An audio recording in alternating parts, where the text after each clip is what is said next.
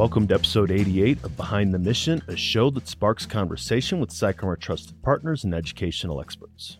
My name is Dwayne France, and each week I'll be having conversations with podcast guests that will equip you with tools and resources to effectively engage with and support military service members, veterans, and their families. You can find the show on your podcast player of choice or by going to psycharmor.org/podcast.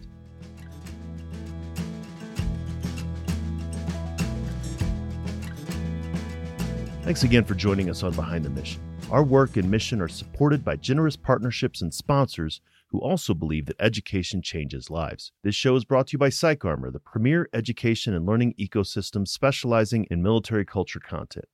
PsychArmor offers an online e-learning laboratory that's free to individual learners as well as custom training options for organizations. On today's episode, I'm having a conversation with Richard Casper, a United States Marine combat veteran, Purple Heart recipient, artist, and entrepreneur.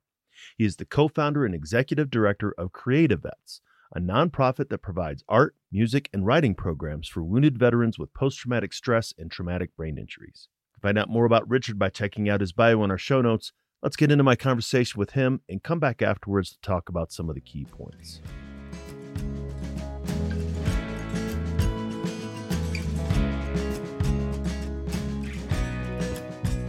So, Rich, it's always great to connect with you, and it's great to be able to share your story and the work that you do for our fellow veterans. A lot of times when I have these conversations, I like to start off with the story behind the organizations, why you're doing what you're doing. But for you specifically, the story is so much part of the work that you're doing. How about you share with the audience, and we start off in the beginning, Marine Corps Boot Camp. So my intention for Marine Corps Boot Camp was a lot different than what ended up turning out. I joined 2003. I only had 2 weeks out of high school, went straight to boot camp because I, like many other Americans around that time, 2001-ish, I signed up because of 9/11, and the first opportunity I got to go serve was 2 weeks out of high school. And so I get to boot camp running and gunning thinking I'm going to be Marine Corps infantry, first one overseas fighting for my country. And I get roadblocked really quickly as a group called Special Testers. And at the time, I didn't know what Special Tester was. I honestly thought they thought I was dumb or something. And we were going with the other Special Marines over to this area. But that wasn't the case at all. Ended up being a crazy opportunity, one that I honestly couldn't turn down. And it's called the Yankee White Program. And that's truly what it's called, not the Special Tester Program, because that probably wouldn't market well anyways. But it was the Yankee White Program, which allowed me to either guard the President of the United States at Camp David or White House Communications. And so I thought this was crazy because it took about 2 months into the 3-month boot camp to find out what we were actually doing. It started with a lot of psychological testing, a lot of, do you talk in your sleep? Do you have family members that go out of the country? How much money do you have? All those things that they might think would make you impressionable to people asking you certain questions or getting you to do certain things. So having a background of family who are kind of honestly really poor and a lot of siblings in jail and prison, I didn't think I was ever going to even get this opportunity. So I went along with it, but not thinking I was going to actually end up getting it. And lo and behold, it went from 400 Marines to 20 of us. And I was one of them. And I was selected to guard the President of the United States. And so my life drastically changed. I had to go to the School of Infantry just like a normal infantryman. But from there, I had to depart and go to security force school where all my friends were going over to Iraq. And if you imagine around November, December timeframe in 2003, the first push to Fallujah, and in the Marine Corps, we call them boots. I was a boot. All my friends from my class went over. And I lost a bunch of them. My name's Casper, so I was right across from Cherry, and I was right across from Cartwright. And then Horn was right here. Longoria was just down past Horn. All 4 of them died because they were one of the first people going over. And so before I even could touch down in war, I had survivor guilt. I had this idea that I should be there. Like, why am I not there? But I kept trucking on, and I went through my process of going to DC for 11 months, getting my clearance to go through, and then finally to Camp David. And I chose Camp David because it's up in the woods and I'm more of a country boy. And I was like, I'd rather have this than on an Air Force base somewhere flying around with the president. I chose the woods. So I was up there for about 14 months when I finally made the decision that I need to do what I joined the Marine Corps to do. And I decided from there, I wanted to go to Iraq. And that's one of the things in a lot of the different things that amaze me about your story, Rich, is that you could have stayed there. You could have stayed at Camp David. You didn't intend to do 20 years in the Marines. You were going to do your stint and you were going to get out, and you could have stayed in Camp David safely, but instead you chose to volunteer to go to combat. It was a weird feeling too, because it was such a cushy job. And you typically would only get 14 to 16 months up there before you'd separate, but they were low on bodies. And the first sergeant still asked me saying, hey, we definitely would keep you here if you want to stay here. But I remember replaying in my head, like, how would I feel if I was like 60 and someone asked me about my service and I didn't go? Would I feel okay with that? And I honestly felt like I wouldn't. I was kind of thinking like the no regrets thing. I was like, will I have regrets? If there was an inkling that I would have a regret, I wasn't going to do it. So I just said, I have to go. I have to follow my heart and do what I think I need to do. And again, a big part of that, I think, was that survivor guilt, holding on to my friends doing it. So like, if they're going to suffer, why not me suffer? Or this whole God complex being like, I can go over there. I won't die. I could serve my country and I could do these things because that's what I was put here on earth to do. And maybe they won't have to sacrifice that. So I went to a unit called 2-7 and I did a workup with them for a while, thinking I was going to go to Iraq with them. And it didn't take but maybe 2 months there when they brought up the bad news saying, hey, Richard, by the way, you don't make our deployment. You get out in June 2007 and we don't even leave for Iraq in January. So you don't make our deployment. You have to stay back. And I was like, well, I can't do that. That's why I transitioned out here. Is there another unit going? But just my luck, there was a unit. It was 1st Tank Battalion. It was a tow gunner unit. And they said this tow gunner unit just got a boot drop. A ton of Marines from just straight out of boot camp, and they have no NCOs and nobody with combat experience. So they ended up pulling 18 Marines from 2-7 and just plopping them in this tow gun unit. And me and my buddy Jeremy Durbin, who was also at Camp David with me, ended up there with everyone else being combat veterans. And so we're the only kind of noobs to war, but we were both highly motivated and the only two that volunteered. Everyone else from 2-7 already had 2 deployments under their belt and definitely didn't want to go. So I had to actually extend 1 month in the Marine Corps. It was 1 month just to go to war with first tows. Because again, I didn't even know you could extend or I would have stayed with 2-7. But I learned that when I was at tows and they told me I also couldn't go with them. So I was like, what's the guy got to do to get to Iraq around here? And they said, you could extend 1 month in the Marine Corps, 2 months, 3 months, 6 months, whatever you want. I was like, okay, 1 month, that is. And so I ended up going to Iraq with this tow unit, became very close friends with my gunner. I was the vehicle commander of the first truck as a 4-truck little squad and patrolled MSR Mobile. And within the first 4 months, he was shot and killed. And my Humvee was blown up 4 separate times, leading to a traumatic brain injury. And I think that's really where, like you said, you think you're going to go over there, what's going to happen to me? I mean, we all had that. You and I had talked about that before. I had an opportunity similar to yours where I could have stayed on recruiting duty and not gone to combat. And for the same reasons you did, not wanting to have the regrets, the wanting to lead troops in combat, that kind of thing. But then that significantly changed your life. You were going to get out anyway. But you went from, I'm going to get out, I'm a combat vet, to now I'm a severely wounded combat vet that has some significant trauma that I'm trying to deal with. Yeah. And the crazy thing about that was I didn't know I had the trauma. I figured that, after the 4 months, I'm there for 7 months total, but the first 4 months I'm considered unfit for duty. So for the next few months, I'm just waiting to take a plane ride back home. They're not sending me to get a CAT scan, not sending me to do anything outside of just staying on base and doing no-brainer stuff. I legitimately didn't have to use my brain. That's why I didn't know I had brain issues. Besides my migraines I had constantly, they were slowly going away. I'd have them for days straight, and then they'd only be like 8 hours in a day or 12 hours in a day or sporadic, or some days I would hardly have them. The other days I would, but it still felt like it was trending downward. So I just thought I was really rocked and didn't know what. And plus, I didn't really deal with the death of my friend either. So I wasn't like feeling anxious. I wasn't feeling issues with that while I was overseas. And so I touched down and I checked out of the Marine Corps, don't seek help. So I didn't get medically separated. I just thought I was fine. And I remember seeing a report afterwards, but it said something like PTSD doesn't really manifest until about 90 to 100 days out of service typically, or some data might have changed since I saw that a long time ago. But that's kind of right on point with what happened to me, because it was right around when I started going to college. Again, I think the very first semester, I didn't have anxiety or depression, but that's where I found out my brain injury, because I started failing all my classes. Then after I started failing my classes, I started getting really sick the next semester, not being able to go to class and other things, like physically throw up if I had to give a speech that day. And I started taking a bad turn. And I was trying to study entrepreneurship and business. I figured, you know what? There's 2 options for me after serving at Camp David is a 3-lettered agency like CIA, FBI or something, but I want to be an agent. I don't want to be anything else, which I need a degree for. So get my degree, but I'll do it in business in case that doesn't work out and I could be an entrepreneur or something else.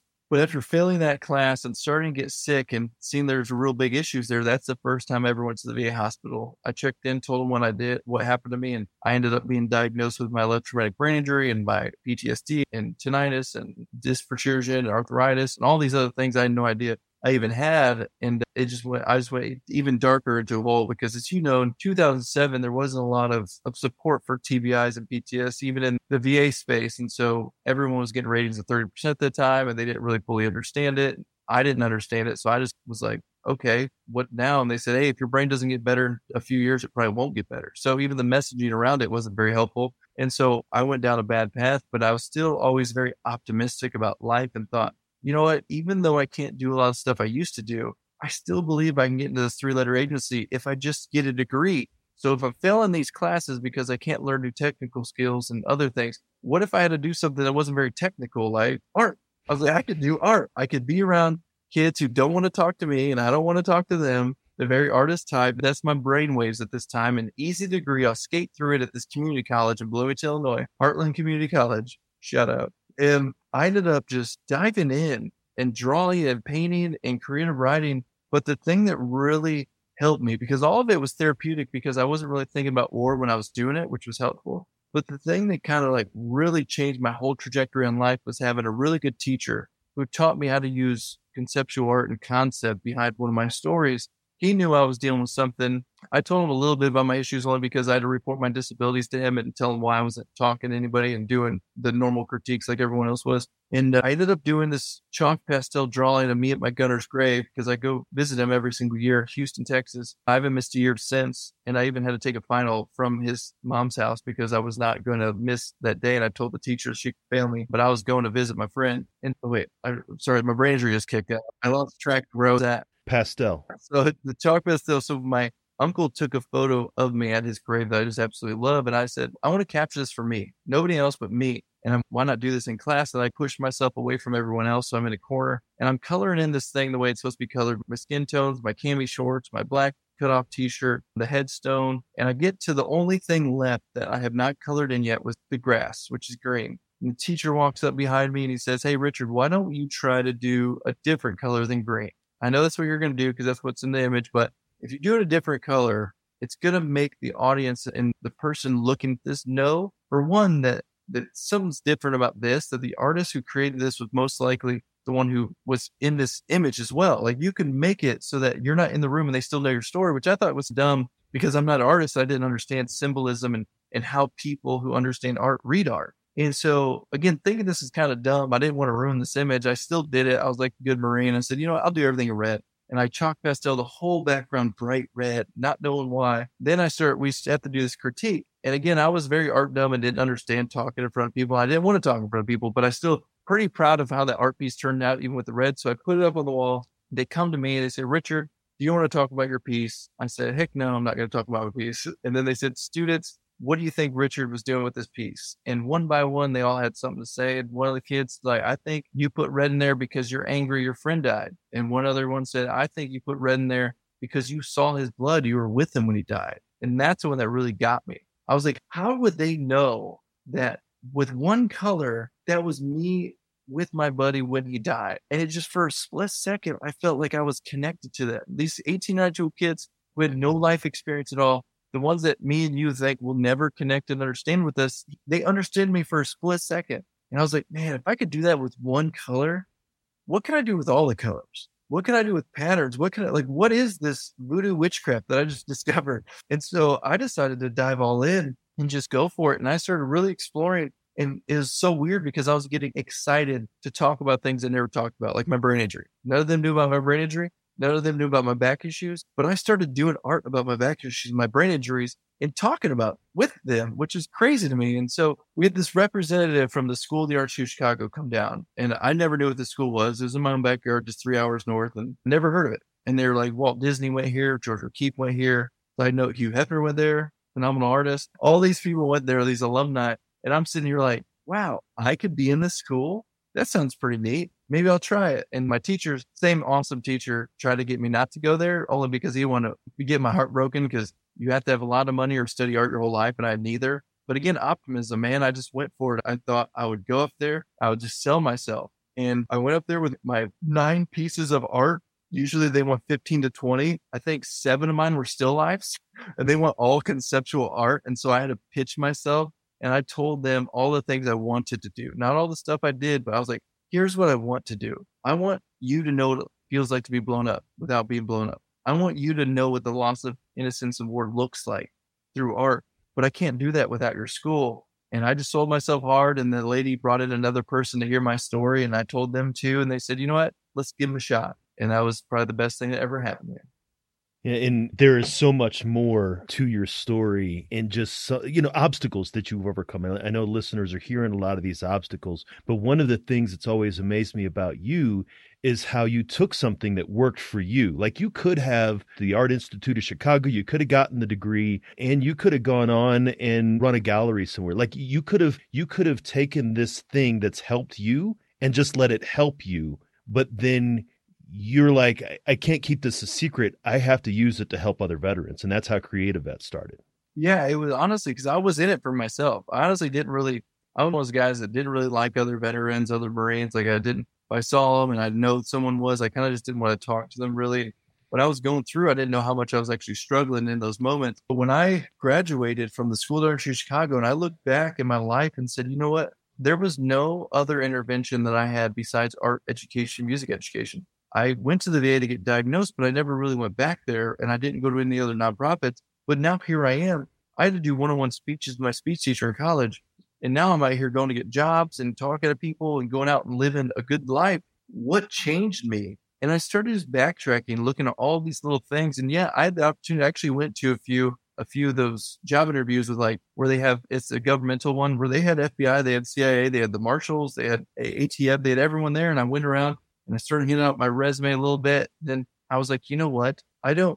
What if another veteran is suffering like me, but they don't know art's an option and they don't know music's an option? And then so I started Googling it and trying to find art programs and music programs that were I even got to the point, because we do songwriting, that I met Craig Morgan up in Wisconsin at this festival. And I got meet and greet passes just to ask him if he knew of any organizations that did songwriting with veterans to tell them stories. And he said no, and he's a veteran himself. And so I said, if Craig Morgan, who right at that moment too, this is like 2010, 2011, when he was like his heyday. And I was like, if a veteran at his stature in country music at this level doesn't know of any songwriting programs, they must not exist. So that's when I went back and I decided I need to do something. I need to create something because I didn't want veterans like myself to suffer. And we didn't even go into my full story, but the whole way I even got there is ridiculous and nobody else is going to take that path I did. So I was like, I need to make a path for them that they instantly see and they can't turn down. And so, yeah, Creative Vets was built off my story. And it was, how do I get veterans so excited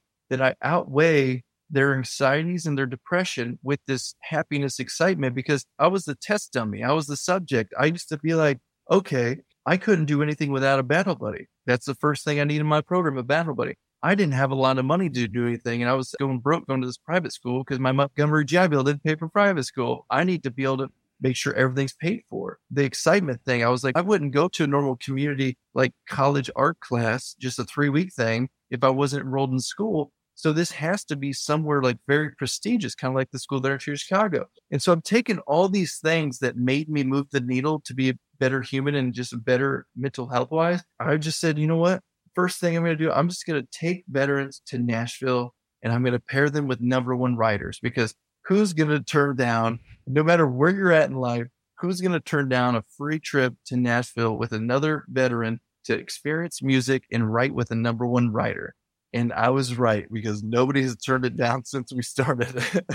And it's something I needed to do. Honestly, it's another regret thing. If I would have never started it, I would have regretted it the rest of my life, wondering if I could have saved lives. And again, I think that's one of the things that makes your story, and not to say unique, because there are many people that do that. What helps me, what works for me, and then how do I help other veterans find that? But really through your passion, and like you said, really, to be honest, your optimism, you've not let it slow you down. And so you've talked about your journey and how art and creativity helped you. But for listeners who I may be surprised if they don't know about Creative Vets, but talk a little bit about Creative Vets, the work that you do in the programs, and how others can get involved. Yeah, our main mission is to help empower wounded veterans to heal through arts and music. And it started with combat veterans, really. Then we changed it to wounded veterans, just to try to get encompassing more of the veteran because a lot of people didn't think they were in combat. Like a cook who's on a forward operating base with 40 Rangers and he's losing people, like that's combat, but it's not combat related. So we had to change the wording just to make sure they also felt included into applying for our programs. But that's who we mainly serve for major programs. And we spend 3 weeks fully accredited. It's an art program in Chicago. Mainly it's in Chicago. We posted this in the School there in Chicago, Virginia Commonwealth University, University of Southern California, and Belmont University.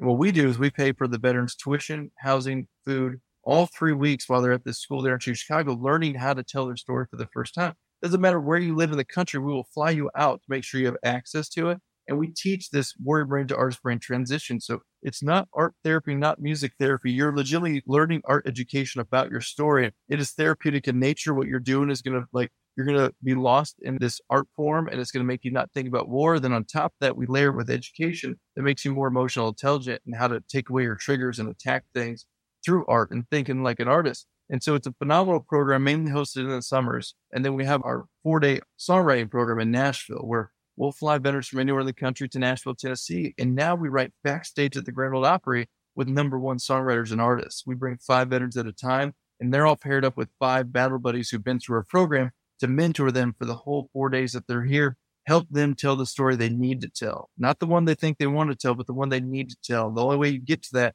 is peer-to-peer interaction, discovering what truly is going on with you. And it's a phenomenal program. But those are our 2 main ones that people know about. Some that they don't know about is like we just got back from astrophotography at Big Bend with the McDonald Observatory, part of University of Texas Observatory, teaching veterans how to do astrophotography. We did partnership with the Dallas Museum of Art with the Art Box program and sending people down there. And so we do arts and music programming around the country. And we also do a ton of what I call B2B in the nonprofit space, where we partner with Mission Continues and Win a Word Project and Camp Resilience and the National Ability Center, Heroes Haven, National Military Family Association. We actually build our programs inside of their programs. They're already phenomenal. And we include arts and music programming on top of it. And again, it's to attract more veterans. When we bring these hit writers to these organizations, they're getting a lot more people applying for the programs to meet songwriters and do that process. But they also get these touch points of just seeing their life-changing work. And it's a huge win-win for all of us because we all get to serve and just enhance our programs. So we do a ton of stuff. And we also, the songs that we create with veterans, we started releasing. So we have over 40 songs released that are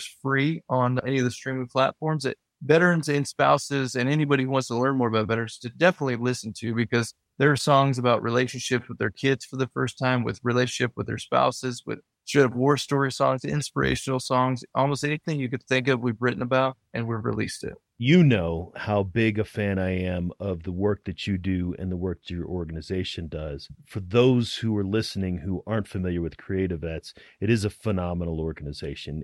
And I know you've heard it from a lot of people that you really are doing a lot of things to help a lot of people. So if people wanted to find out more about Creative Vets, if they're a veteran, if they're a family member of a veteran, they think they want to help them get connected, how can they do that? Yeah, you go to creativevets.org, and there's only one V. And so we get this a lot. People will spell out creative and the vets is 2 separate words. You spell out creative and then just add a little TS to the end of that. But Instagram is one of the best ways to keep in touch, in our newsletter. If you're on our newsletter or you're following our Instagram, because we're still a small team, we do so much around the country. In fact, we have about 30-something programs or events happening between now and December 3rd, and there's only 4 full-time people on staff. So we're all around the country. So newsletter, Instagram are 2 major resources. We try to update all of them, but those seem to be the quickest. So please follow us on there, listen to our music, sign up for our newsletter, and you're going to find a lot more about us. Absolutely. I'm going to make sure all of those links are in the show notes. Thank you so much for coming on the show today. Thank you for helping me share my story and spread the word.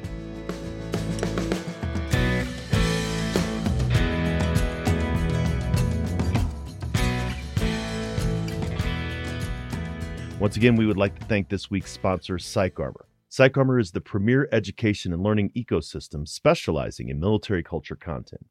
PsychArmor offers an online e-learning laboratory that is free to individual learners as well as custom training options for organizations. So Richard and I spent more time than usual on his story and not as much time on the work of Creative Vets. But as I mentioned at the beginning of our conversation, Richard's story is so much a part of the work of the organization that I knew it would be helpful for you, the listener, to go on that journey with us. As he said, he was the model for the program. He went through the experience and then he built the program based on what he learned. One of the things I want to point out, however, is something that Richard said, which points to the unique nature of military and veteran mental health.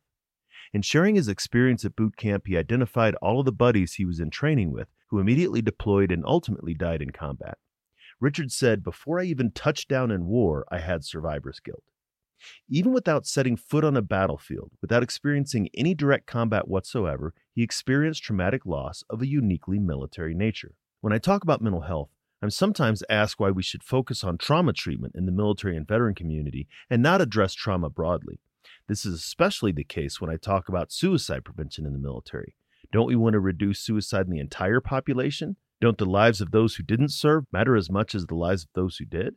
My answer is, of course we want to reduce suicide for everyone in our country, but the mental health needs of those who served, especially combat veterans, is so different that it requires special attention and unique skills to address them. This is one example. Richard's experience of traumatic loss and the guilt he felt for taking an amazing opportunity led him to make decisions years later to deploy to combat when he didn't have to. And even that decision, which may seem surprising to some, makes total sense to me because, as I mentioned, I had a similar experience, and it would make sense to many who served. The other point that I'd like to make is how Creative Vets helps veterans tell the story they need to tell. Just like art helped Richard tell the stories he needed to tell, he's got countless examples of how art helps veterans tell their own stories, either through conceptual art or through music. He's got amazing examples, such as one veteran who created a miniature sculpture of a bedroom with a closet.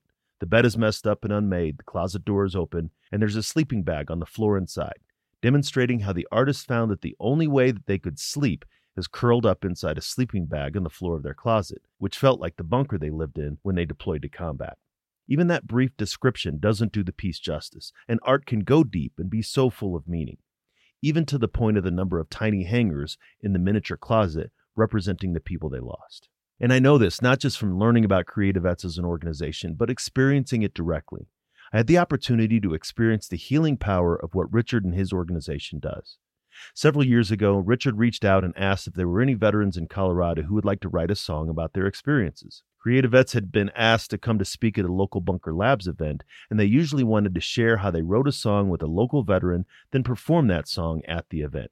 They offered to find him someone, and he said what he really meant was that he wanted to come out and help me tell a story that I needed to tell. In 2009 and 2010, I was part of a unit that was providing security escort for logistics patrols in Regional Command East Afghanistan. Every 2 or 3 days, we would escort supplies from the main base in Jalalabad to one of the farthest forward operating bases in our sector, Fob Bostik, 120 miles away. Given the roads and the terrain, it would usually take 6 or 8 hours to go the first 100 miles, and another 6 to 8 hours to go the last 20. The roads were narrow, unpaved, winding, with the mountains on one side and the Kunar River on the other. In the fall of 2009 and the spring of 2010, we knew that it wasn't a matter of if we would get attacked on those last 20 miles, it was when. October of 2009 was an extremely difficult time for our brigade. In the beginning of the month, one of the most significant battles of the war in Afghanistan occurred, the Battle of Kamdesh, also known as Kop Keating. The movie Outpost, books have been written about it, the most decorated battle, with 2 Medals of Honor awarded and countless other medals for valor. These soldiers were in the cavalry squadron we supported at Fob Bostik.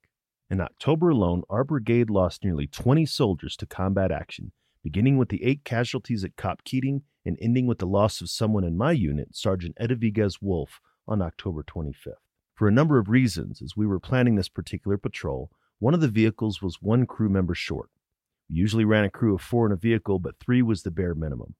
One of our platoon leaders was going to be without a radio operator, and Sergeant Wolf volunteered to go on the mission. My role at the time was to build the crew list along with my fellow platoon sergeant. He and I went back and forth about whether or not to put a 4th person in that crew or not, and ultimately he convinced me, and we recommended that Sergeant Wolf join the crew. On that mission, a rocket-propelled grenade pierced the side of the vehicle, and we lost Sergeant Wolf. Every year on October 25th, I visit the Fort Carson Memorial that includes Sergeant Wolf's name and leave a white rose in her memory, just as Richard never misses a year of visiting his friend's headstone in Texas.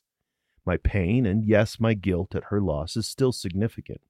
And that's the story that I needed to tell, and that's the one that Creative Vets helped me tell. Over the course of a day, me, Richard, and a songwriting buddy that he brought with him went back and forth and wrote a song that's not only brought me healing, but it's been helpful for all of us who have felt a measure of guilt at her passing. but also has been able to be shared with her family. I had the honor of being able to communicate with a couple of Sergeant Wolf's sisters who shared their appreciation for the song. If you're interested in hearing it, I have a link to the song in the show notes, and you can hear the song in its entirety after the end of this episode. Like all stories, there is much more to it than this, but I wanted to provide you an example of the work that CreativeVets does and how it has helped me personally. There are many paths to healing, and art is one of them, and Richard and CreativeVets is an example of how art is helping those who served tell the stories they need to tell. So hopefully you found this conversation beneficial. Again, a heavy subject, but also important. If you appreciated my conversation with Richard, let us know. Pop a review in your podcast player of choice and send us an email at info@psycharmor.org.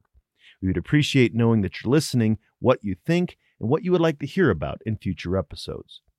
For this week's Psych Armor Resource of the Week, I'd like to share the link to the Psych Armor course Traumatic Brain Injury.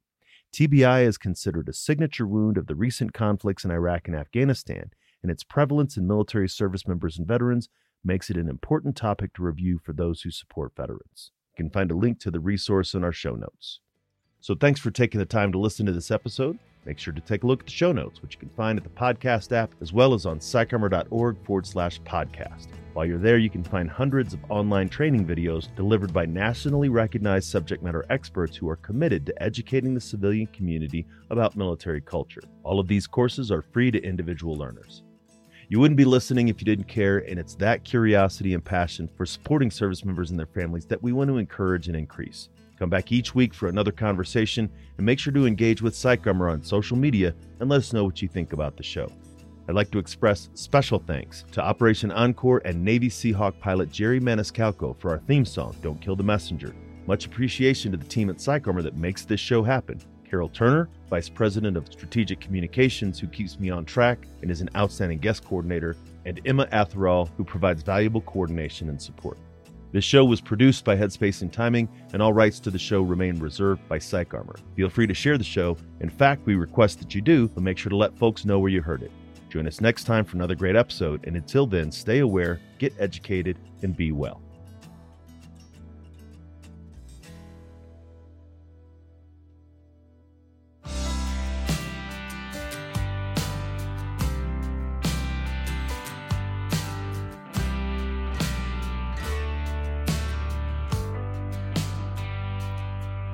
There's a name that I go visit in the shadow of Cheyenne, walking slow with a white rose in my hand.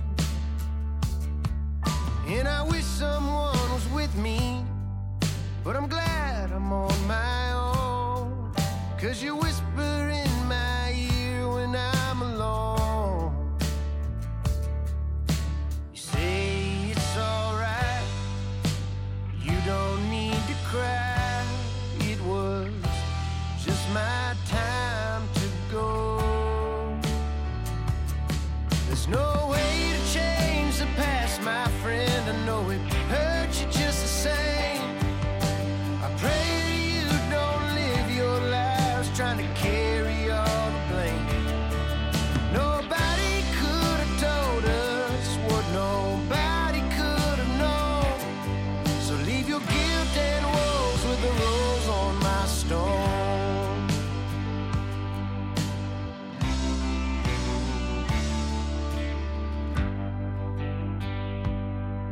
There's a road across the ocean I've been down 100 times, and at least 1,000,000 more here in my mind. I wonder what might have been if you didn't ask to go. If you could do it all again somehow, I know you'd say that ain't me, that's just the way it had to be. You'd say that living free is letting go.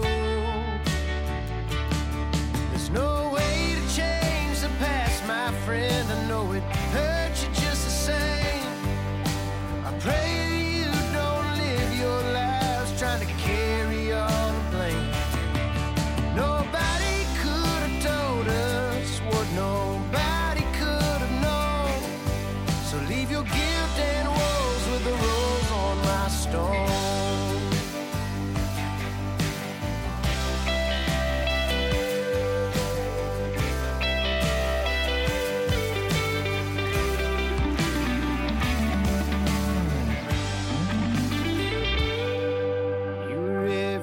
Soldier, a wife and mama too. You answered every call, so to honor you, I won't try to change the past, my friend, though it hurts me just the same. I won't live this life of mine trying to carry all that blame. Yeah, nobody could have told us what nobody could have known. I leave my guilt and woes with this rose on your stone. I leave my guilt and woes with a rose on your stone.